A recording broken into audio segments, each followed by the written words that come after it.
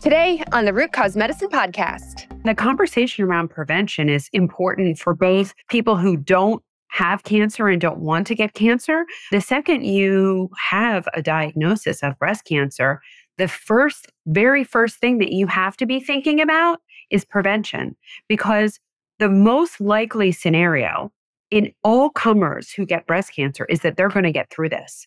But get through this for what? Because if they're just getting through this to get to their next diagnosis, then we really haven't done them a favor. And that is a big problem with how we treat breast cancer and what you started to allude to in that I don't think of it as too late unless all you do is follow the conventional paradigm.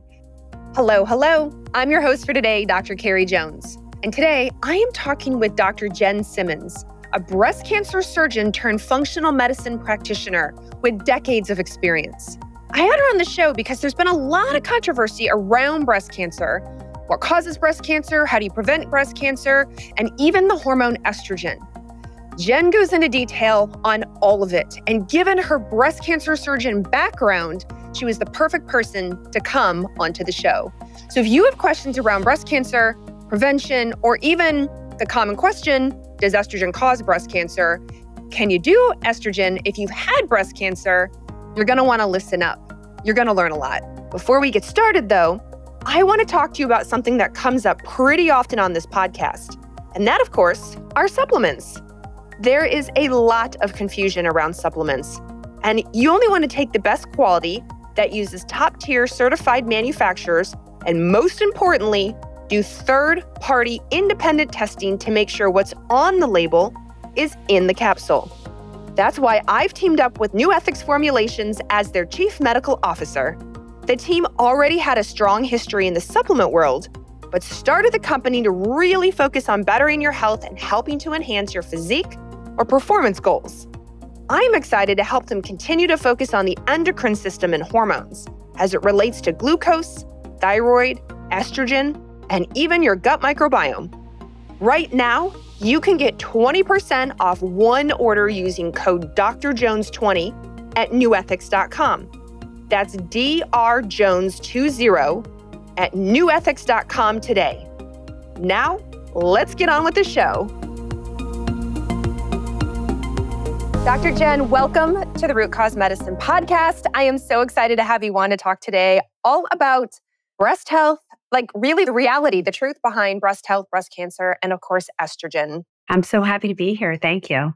And talking about the thing that I like to talk about the most. Jen reached out to me on social media and we were talking about breast health for the month of October. And I thought, what better guest to have on than a breast surgeon turned functional medicine practitioner? How did you even get into this? Or how did you turn into this? Tell us your story. I come by the breast cancer thing very organically. I really never knew a time in my life where I didn't know about cancer.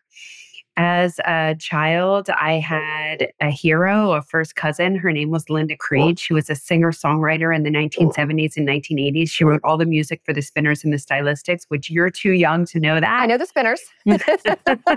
And she wrote 54 hits in her very short career.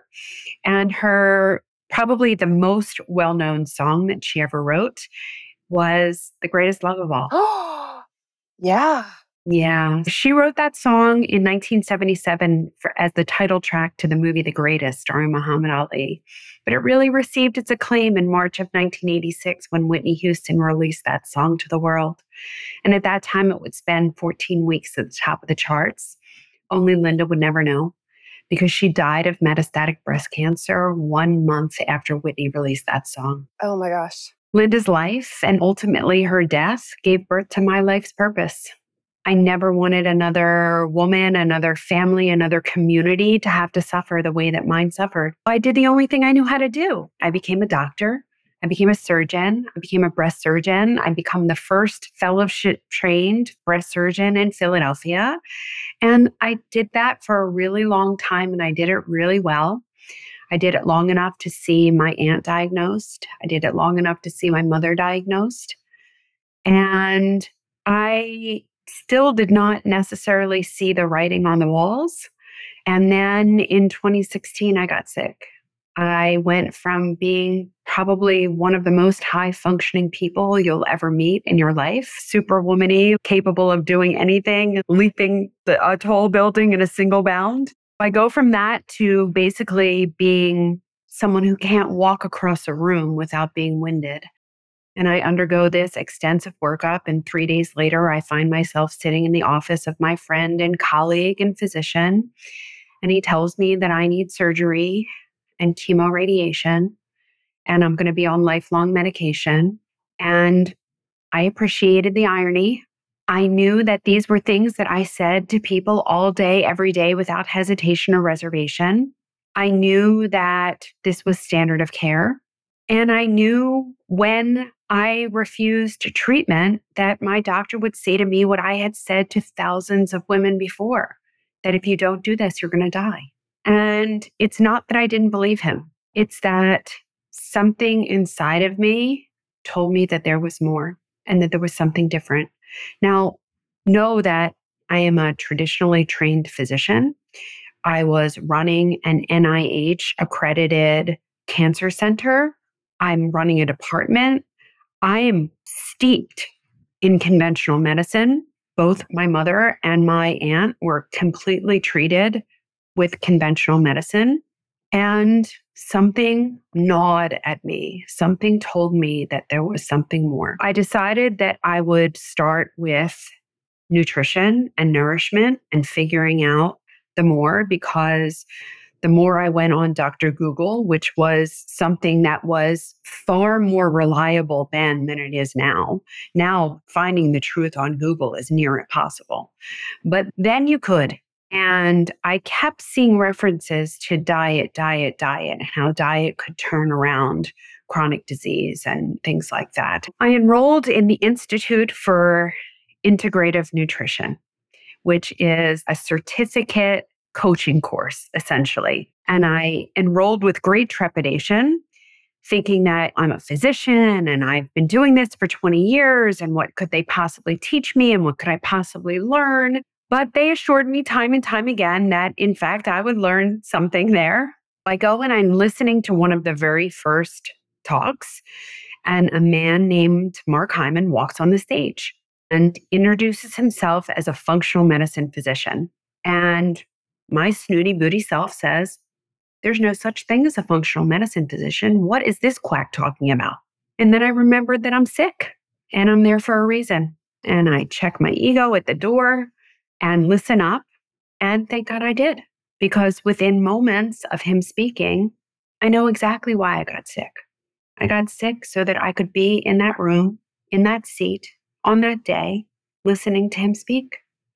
Because what he's saying not only explains everything for me, but it opens up the door to my future, because I know that how we are, quote unquote, treating cancer is so very misguided. And while I was so intent on change in conversation around breast cancer, I was not doing it as a surgeon. And as a surgeon, I was merely transporting people from one stage of their disease and illness to the next. And maybe I was delaying a recurrence by cutting out cancer, but I certainly wasn't changing the trajectory that they're on.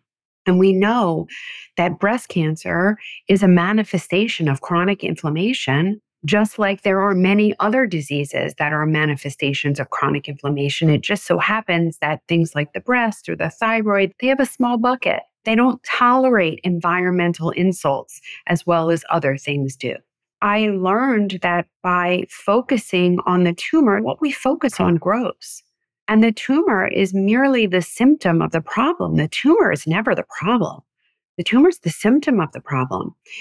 And what I learned there is that unless we get people off of that trajectory, unless we intervene at the level of what is causing the inflammation, what is inciting this imbalance, then you're really not changing the ultimate outcome for people. Because even if they don't recur with a breast cancer, they're going to manifest some other kind of illness. Most women will get heart disease. And it is by far and away the number one killer of women. We all walk around thinking that we have the breast cancer target on our back. But the truth is that what we really have on our back is the heart disease target. And in every decade of a woman's life, beyond 30, women die exponentially more of heart disease than they do of breast cancer. And yet we are so focused on that breast cancer, and we're so focused on the breast cancer that we're ignoring the rest of the playing field. We are completely missing the forest for the trees. 100%.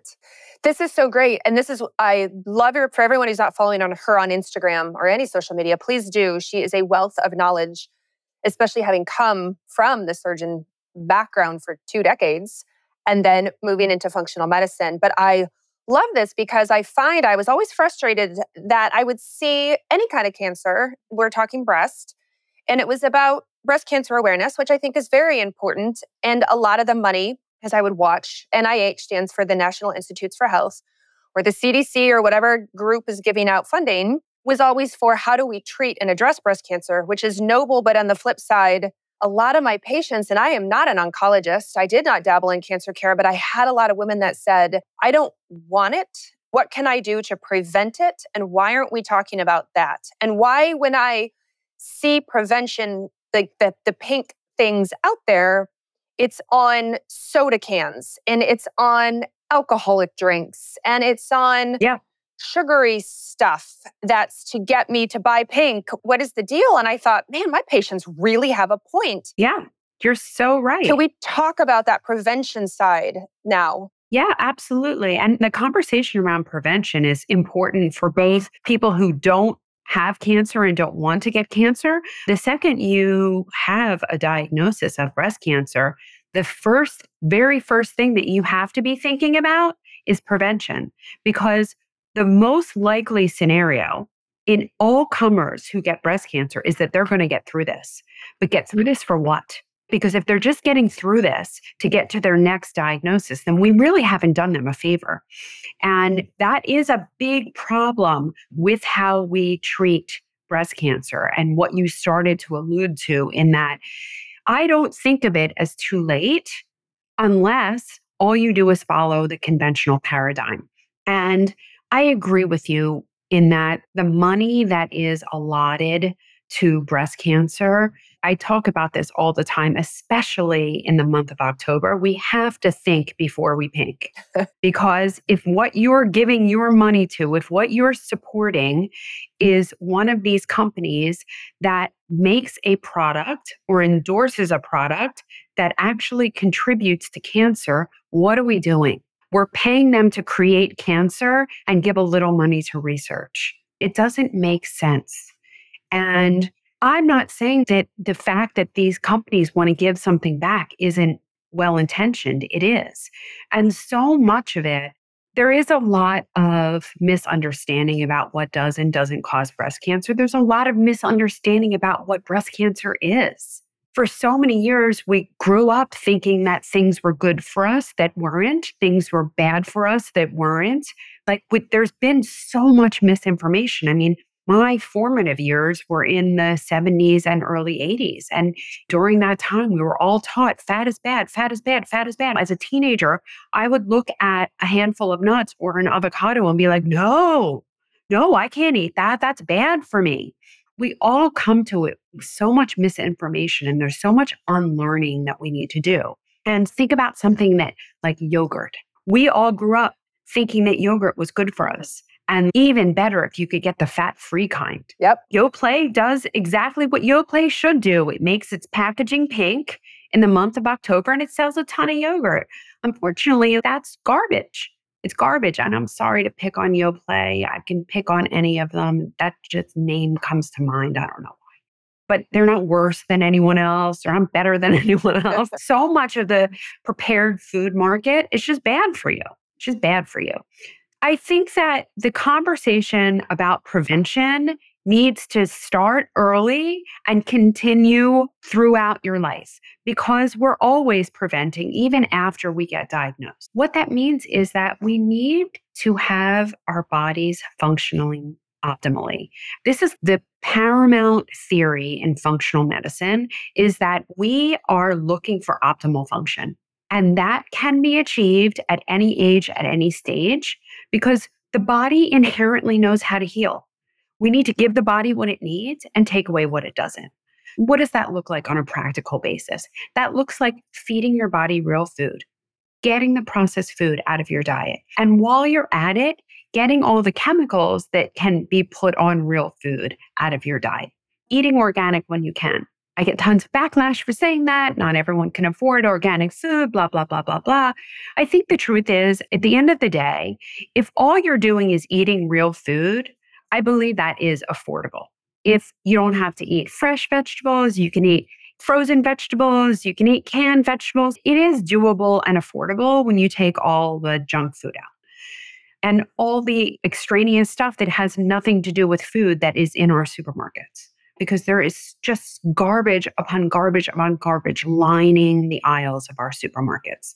And taking the other things that are so commonly seen in our American diet, like alcohol. We have completely normalized alcohol, and alcohol is directly related to both the initial diagnosis of breast cancer and certainly to breast cancer recurrence, just directly related. We have to be cognizant about what we're eating and making sure that we are eating real food. And then beyond that, we are all nomadic people. We weren't ever meant to stay still. We traveled around for food, for shelter. We're meant to move, and sedentary lifestyle is killing us. We have to have healthy ways of dealing with the stressors of life. They're ever present. They're always out there. And if you're using alcohol or pot or any other unhealthy method to numb the pain of everyday life, this is not going to work out well. The body is keeping score. Stress does change our physiology. And then all the toxins that are in our environment, the sleep. We have a huge sleep issue in this country. We do not value sleep. We think of people who value sleep as lazy or incompetent. And chronic sleep deprivation makes us more likely to get all chronic diseases. And our body simply does not function without sleep. There are a number of very important processes that happen when we sleep. And if you're not sleeping, they're not happening. If you're not sleeping, your body is not healing. It is not detoxifying. It's not doing any of the purging that it is supposed to do. Your brain won't work, and your gut won't work, and your heart won't work, and you won't work. It just won't work. All of those big pillars I talk about all the time. And what we all need to ultimately understand is that cancer is a normal response to an abnormal environment. There are things that cause an actual chemical environmental shift within us. And like we talked about in the beginning, the breast is one of those organs that is just sensitive to environmental shift. Like any animal that is backed up against a wall, if you change that chemical environment of the breast, those breast cells go right into survival mode. They are like, what is going on here? I'm just going to go into survival mode until you figure it out. And the vast majority of people don't figure it out because that's not how our medical system works. That's not what we think about. We don't think about driving health. We don't think about promoting health. And having gone to medical school and done residency training and fellowship in this country, I can tell you that it's not part of the conversation at any point. When we direct everything at killing and fighting and all of that, we're just met with violence and unrest in our bodies. We have to approach this differently, and we have to think about it as a healing journey. And when you do that, and when you drive health, disease goes away. And you see it firsthand because you are actively seeing patients. Yeah. And you're talking to them about this day in and day out, in person, online, etc. And I would imagine it's night and day difference. If you compared the patient outcomes you see now compared with the patient outcomes you saw 5-10 years ago, I would imagine, let's say 10 years ago, it's completely different. Completely different. As a surgeon, It is truly a great privilege. And I will tell you that there is no greater privilege than having the trust of someone in that situation, in the most vulnerable time of their lives, at the most vulnerable moment of their lives. Because a breast cancer diagnosis, it just crushes you. It just crushes you. You're at a personal low, never been more terrified. And then you literally hand your life over to someone and you go to sleep on their table and trust that they will take supreme care of you. Everything I have is from God. It was an enormous privilege to be able to do that. And I would never trade it. It prepared me for who I am today. And it gave me the ability to speak with such authority and knowledge. Because had I not seen that, had I not known that, having been a surgeon, I actually inherently understand how the body works. I watched it firsthand in action. It was an invaluable experience, not only from a surgical standpoint, but from a connection standpoint, because I was allowed to enter people's lives at this most critical point. And I already had a deep understanding of the disease and the effects of the disease, but this really gave me the experience that wasn't emotionally tied to my family. And it allowed me to have an emotional connection that wasn't personal because we can't always see when it's about us. I'm so grateful for that time in my life, but even more grateful that I had the opportunity to now see and know the other side and be able to truly help people change their health for the rest of their lives. Because just because we live longer doesn't mean that we necessarily live better. And when you look at what the last 10 years of people's lives are like in this country, it's a miserable existence. The vast majority of it is spent hospitalized, immobile, disconnected. And that's really not life. It's not life. And when I see people celebrating the new drug approvals that get people an extra 6 weeks of life, and listen, I don't want to judge. If that's how you want to spend the last 6 weeks of your life and you want to embrace that, that is your decision. And I'm not saying that we shouldn't have those drugs, but I don't exactly think that is cause for celebration, especially when I know that if you would change the way you eat and change the way you live and change the way you move and change the way you think and change the way you sleep, we're not talking about 6 weeks of a miserable existence. We're talking about years of a healthy existence. My goal for people is to have them die young at a very old age, right? Yeah, That's ultimately what we're striving for. We're striving for optimal function, and that can happen. But we have to give the body what it needs and take away what it doesn't. absolutely. My husband says to me all the time, "You're so disciplined. You're such a disciplined person around your health." And I said, "My family lives a very long time. I genetically, short of something awful, God forbid, I'm going to live a really long time, 80s, 90s for sure. And I want to be traveling and enjoying and be able to Yeah. lift my suitcase and play with grandkids and great grandkids into my 80s and 90s without issue, because I agree with you. I think, unfortunately, that last 10 years for a lot of people is not great. And what happens is Yeah. it's It's become awful. normalized because it's common, as opposed to looking at that going, what the heck? What could I do sooner to thrive for the many decades and not have those miserable last couple of years, 10 years, versus, oh, that's just what happens. That's what happened with grandma. That's what happened with my aunties. It just is. No, it's common. It's not normal. Yeah. I think a large part of that comes from that whole American mentality where we basically dispose of our elders. They just get to a point where we see them as not useful anymore.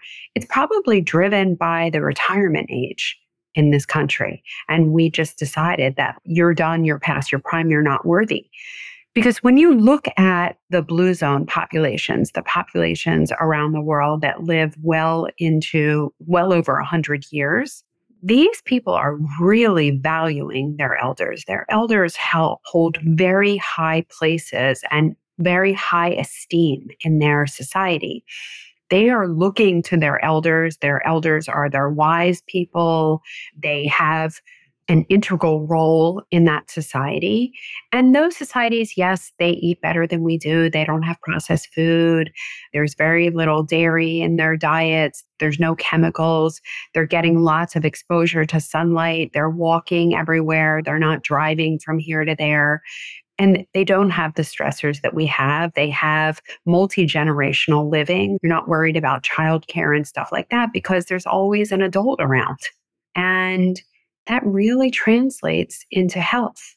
Whereas if we put grandma and grandpa in the chair over there and we don't pay attention to them anymore and they're disconnected from society and they're not working anymore and they don't have any real purpose, when we don't have real purpose, we go. We all need something to live for. And that's probably the number one predictor of who lives and how long they live is how much purpose they have. And we all have stories of people who said, I just want to live to see my kid graduate. I just want to live to see my daughter get married. And they die the next day. That's all they live for. Purpose is a huge life factor, a huge driving factor. And it's so important. And as Americans, I really think we need to rethink that. Our elders have so much to offer, and we need to treat them like that. And especially the medical profession, because the medical profession is like, oh, you're old, I'm not going to try anymore, right? Mm-hmm. To sin. Yeah.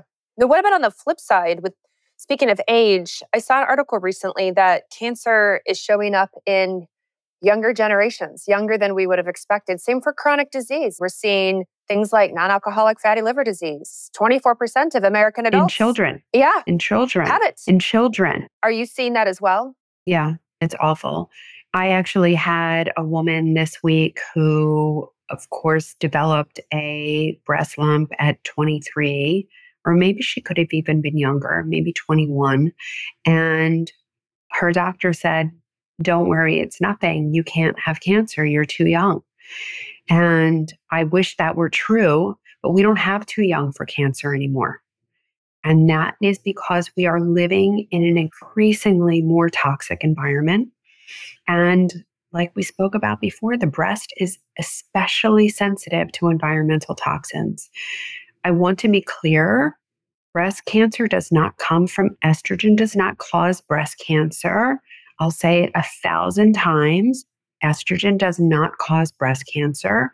However, there are a number of environmental estrogens, we call them xenoestrogens, that are surrounding us. And they're places where you don't even think about. So the obvious places are all the plastics. The plastic water bottles, the plastic food storage, the plastic takeout containers, the plastic straws, the plastic cups that you pour your hot water through every morning to make your Keurig coffee. Yeah. Not picking on Keurig, but I'm just saying that this is the brand that I can remember. Or those beautiful tea bags that are shiny, plastic. We're all drinking this plastic. We're eating the plastic because it's in our ocean. If you're eating seafood or you're eating fish, you're eating all these microplastics. The plastic stuff is a little more obvious, but then there are things that people don't even think about. Whenever I go to the food store and the woman asks me if I want my receipt, and I say, I don't want my receipt, and you also don't want your receipt. And then I go to the customer service counter and I say, please stop printing these receipts. Please have your people wear gloves, because the truth is that we are absorbing all of this when we touch it. Everyone out there, please don't take cash register receipts. They are plasticized and you are just absorbing that into your mouth. And the worst thing you can do is touch that receipt and then touch your mouth or eat with your hands afterwards. Make sure you wash your hands. But it's things like that. It's fragrance. It's scented candles. It's dryer sheets. Dryer sheets are basically covered in plastic. Some of it is being aerosolized, and some of it, if you're using dryer sheets and then you're putting your clothes on, you're absorbing it through your skin. Or sleeping in the sheets. And you're sleeping in the sheets. That's exactly right. There are so many chemicals that have been introduced in the last 10 years that have not been tested at all. And even if they are tested, they are only tested individually and they're never tested synergistically. And we know that everything acts synergistically. You're getting infinitely more toxic exposure than you could ever imagine. We are not living on our grandmother's earth. We're not even living on our mother's earth. The environment that we're living in today is infinitely more toxic than anything else. And we have the cancer rates and rates of chronic disease to show it. And that's before you even get into the diet and how people are eating. And as you said, we have children with fatty liver, we have children with hypertension, we have children with diabetes, we have children with heart disease, we have children with diseases that were unheard of. Unheard of. And if you would have told me that a kid, when I was in medical school, had hypertension, I would have been like, that, you're wrong, or it's something familial, it's genetic. It was unheard of. We didn't learn about it because it didn't exist. And now it's common. The number of children that are obese is exploding, and that is just going to translate into more and more chronic disease. And breast cancer falls right into that pot. I'm glad you mentioned estrogen too, because I was going to point out in all of your recommendations for prevention, blocking, avoiding, getting rid of estrogen was not in any of it. Estrogenic xenoestrogens, toxic chemicals, are different Yeah, for than sure. the estrogen in your body. I want to go back to that because it's still to this day, as you know, I still receive it in the comments where people go, "Oh, but estrogen causes cancer, but I can't do estrogen HRT. My great grandmother had breast cancer. I'm not available to do it." Or when I get my progesterone at the pharmacy, the printout says hormones cause cancer. What do I do? The pharmacy printout says it. I said, "Oh, I'm having Dr. Jen on."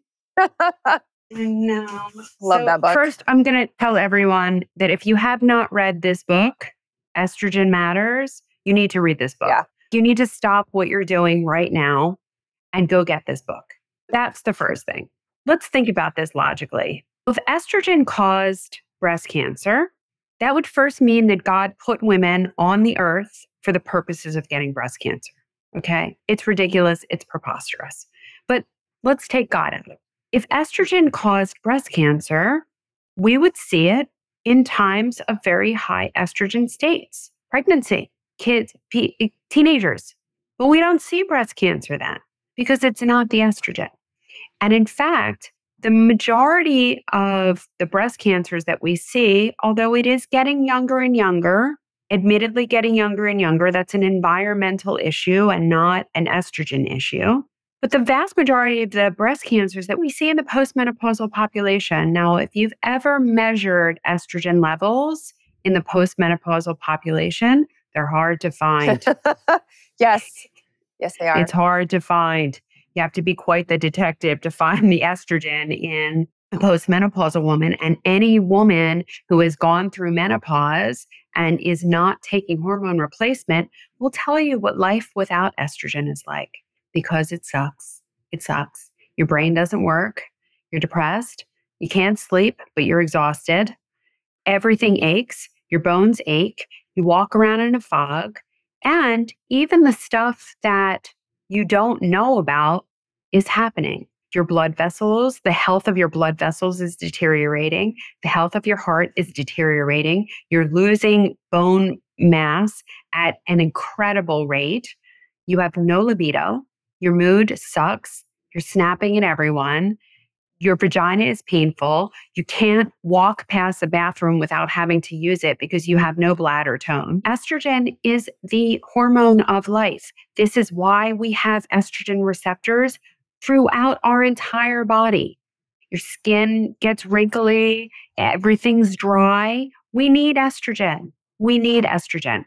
Now, where all of this estrogen causes breast cancer comes from, and it's amazing that's what people remember. But it all comes from the Women's Health Initiative study. It was the largest study of its kind.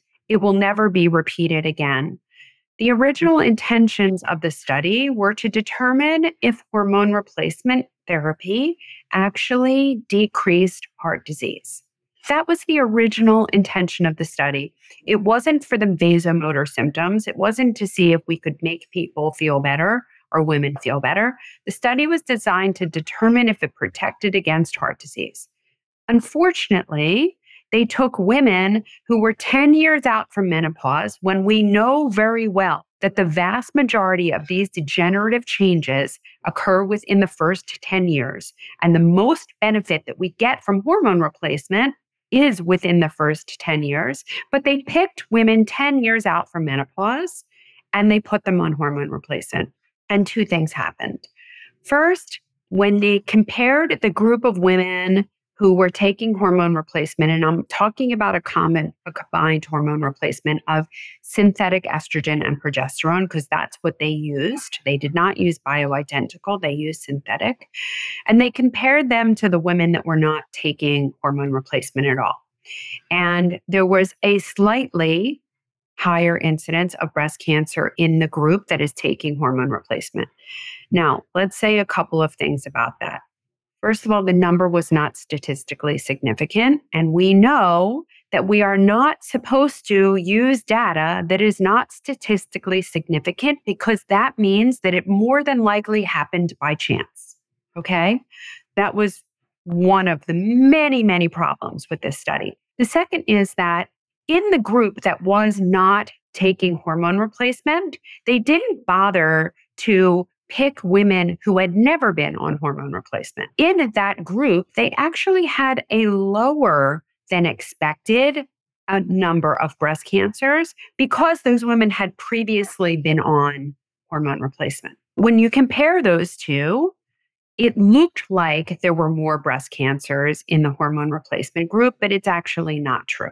The third thing that we need to talk about from that study is that only the combined group appeared to have more breast cancers. And the estrogen alone group had less breast cancers.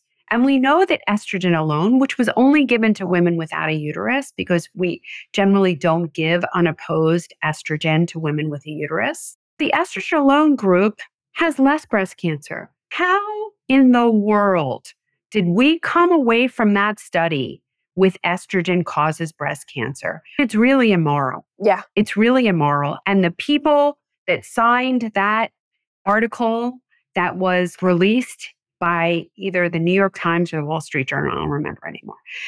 The people that released that article, it was the wrong thing to do, and they should have been highly penalized for that. It was so morally irresponsible.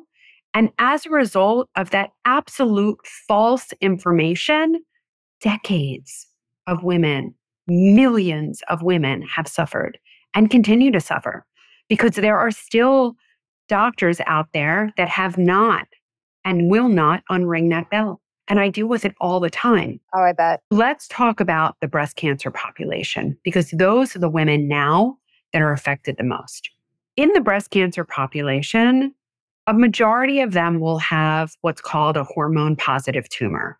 And people think because they have hormone receptors on their tumor that estrogen caused their cancer. It's this kind of logical explanation, which doesn't happen to be true. And what the doctors aren't sharing with women is that, okay, breast cancers may have estrogen and progesterone receptors on them. Guess what? So do normal breast cells. And it's the cancers that have estrogen and progesterone receptors on them that are the more favorable cancers. Why? Because they more resemble normal breast tissue. And it's the cancers without estrogen and progesterone receptors on them that we really worry about because they are more of a departure from normal and they tend to be more aggressive. They don't behave like normal breast cells. Just because your tumor has ERPR receptors on them, it doesn't mean that that is a bad thing and doesn't mean that you're not a candidate for hormone replacement. The other thing that we should talk about is that you notice that no one talks about the fact that progesterone causes breast cancer. They only talk about estrogen. Why? Because they have estrogen blockers, but we don't have progesterone blockers. That's true. Yeah. This is a concept that was created by the pharmaceutical company for the purposes of serving the pharmaceutical company. But what it doesn't serve is women. And we need estrogen. Estrogen is very important. It's vital of life. I am perfectly comfortable putting women on hormone replacement after they've had breast cancer. When we have figured out their why, when we have intervened, when we've gotten their inflammation down, when we've gotten them on a diet that is promoting their health, when they've prioritized sleep, when they're having movement in their lives, when they have healthy ways to manage the stress. When we can put that diagnosis in the rearview mirror, why should they suffer? And hopefully we can get to that point pretty quickly, because I don't want them off of hormone replacement for 10 years. I don't want them to have all of those changes. But what I don't want to happen, and what I hate to see happening, are the women that get a breast cancer diagnosis with a hormone positive tumor, and then they get placed on an aromatase inhibitor, or they get placed on tamoxifen until they're menopausal and then they're aromatase inhibitor. And all the estrogen is wiped out of their body, and they undergo rapid bone deceleration, bone loss, heart deterioration, brain deterioration, and they are actually quite miserable. And I really believe that we are hurting these women. We are not doing the right thing. When we look at the population of women that is treated for breast cancer and compare them to the general population, these women are 2 to 3 times more likely to die of heart disease than the general population. This is a problem. We are causing some of this. This is a problem. We can't trade in one problem for another. It's not right. It's not the right thing to do. And we're hurting people. We're not supposed to. Absolutely. And I understand. I like how you said earlier, the breast cancer target on your back. That's, of course, what a lot of women fear. And we don't think of heart disease. Even though it's pretty widely spread at this point that we know heart disease is the number one killer of people, women included. And where did that message get missed? That we have to take care of our hearts. I know. And our cells and our metabolism and our arteries and the way it circulates all around, that got missed. Yeah, maybe it's because it's an internal organ rather than an external organ. Maybe because we are connected to our breasts in a different way, from a maternal way, from a sexual way, from a personal image way. Maybe that's why, but there is an absolute disconnect between the actual threat to life from breast cancer and the actual threat to life from heart disease. And people are so much more concerned about breast cancer, even though the vast majority of breast cancers are not life-threatening. The vast majority. But you can't say that about heart disease. Like heart disease really, unless you reverse it, and it can be reversed. We've seen that happen time and time again. It can be reversed. You have to work to reverse it, but it can be reversed. But unreversed heart disease only ends one way. There is no pot of gold at the end of that rainbow. And the lipid-lowering agents and the antihypertensives and the medications that are given for heart failure, they're not doing anything to reverse the process. And the only way to reverse the process is to get rid of the inflammation that's driving it. And it can be done. Yeah. It can be done. Yeah. We see diabetes reversed in days. As a medical profession, we need to be more responsible, and we need to be clearer with our patients about where their concern should actually lie, and help people to be healthy, because they can be, and you don't have to be perfect. No one's going to be perfect. You're not perfect. I'm not perfect. No one's perfect. Yeah. But that we can all be better. We can all be better. Absolutely. Dr. Jen Simmons, this has been absolutely amazing and full of education. Of course, the first question everyone's going to have is, where can they find you? Where can they learn more? Are you seeing patients? Give us all the details. Okay. But you can follow me on all the social media outlets. I'm Dr. Jen Simmons, and my Jen has 2 N's. I have a YouTube channel where you can catch up on all my videos. I have a podcast called Keeping Abreast with Dr. Jen. We release a new episode every Monday. I wrote a book called The Smart Person's Guide to Breast Cancer. We'll be sure to give you the link to purchase that. And I do see patients. I don't see a lot of patients because, as you can see, I spend a lot of time with people, and I want to be able to give them the time that they need. I do have group programs, and that's another great way to access me. You can go to my website, which is realhealthmd.com, and learn all about what we're doing there and get in touch with us. Amazing. We will be sure to link absolutely everything in the show notes. I just want to say once again, from the bottom of my heart, or from my breast, thank you for coming on the Root Cause Medicine podcast. My pleasure. Thanks for having me. Oh my goodness. Thank you so much for listening to today's episode. We have one quick favor to ask you before you go. If you loved today's conversation, would you mind leaving us a 5-star review on whatever podcast platform you're listening on right now? Our whole goal is education. So positive reviews are actually the number one thing that help new people discover the show. You're amazing, and we appreciate it so much. We'll catch you next time on the Root Cause Medicine podcast.